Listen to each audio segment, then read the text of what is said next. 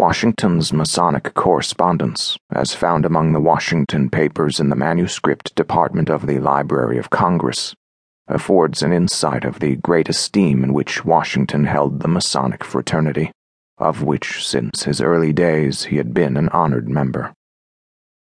This is further shown by his great courtesy to the Masons, in his replies to their addresses, no matter whether they were from a grand or subordinate lodge. In this collection were also found some of the original drafts of Washington's replies, together with copies of the various Masonic addresses and letters to him, and in the case of Dominie Snyder, press copies of his answers. In the present work, an attempt has been made to group this matter together in chronological order, also to show some of the surroundings and conditions under which this correspondence was made, and of the Masons who were prominent in the presentation of these 11 addresses, which came to him from 7 of the 13 colonies. A complete set of photostatic facsimiles of these documents in the Library of Congress has been secured for the Museum of the Grand Lodge of Pennsylvania. It should be noted that on April 30th, 1789, Washington, while master of his lodge, was inaugurated President of the United States. This is the only instance where one of the 14 presidents who were members of the fraternity was a master of a lodge during their term as president.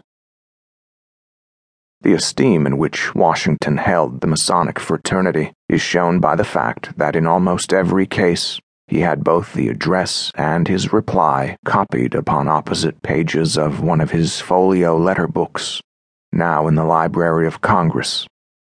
These copies are respectively in the handwriting of Washington's private secretaries, namely Major William Jackson, Tobias Lear, Bartholomew Dandridge, and G.W. Crack.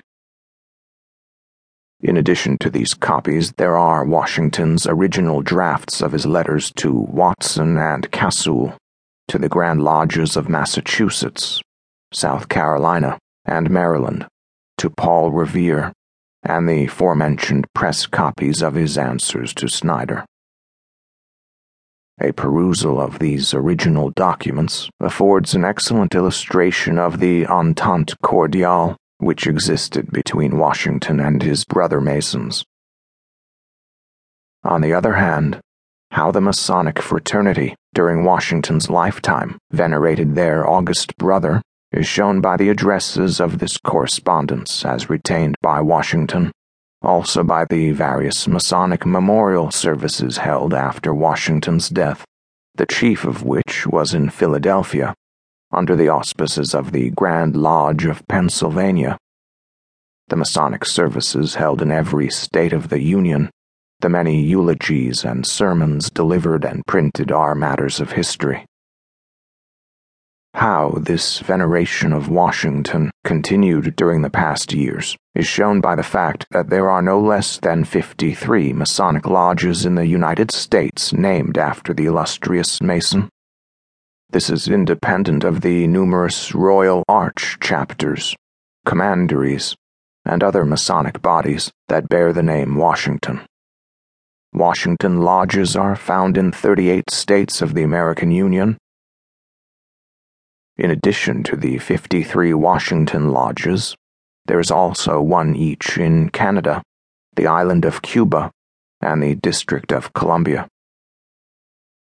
In the Masonic fraternity throughout the world, the name of Washington is ever kept in remembrance, as one of the brightest luminaries in the Masonic constellation, one of the most prominent examples being his full-length oil portrait in Masonic clothing in the Hall of the Grand Lodge of England in London.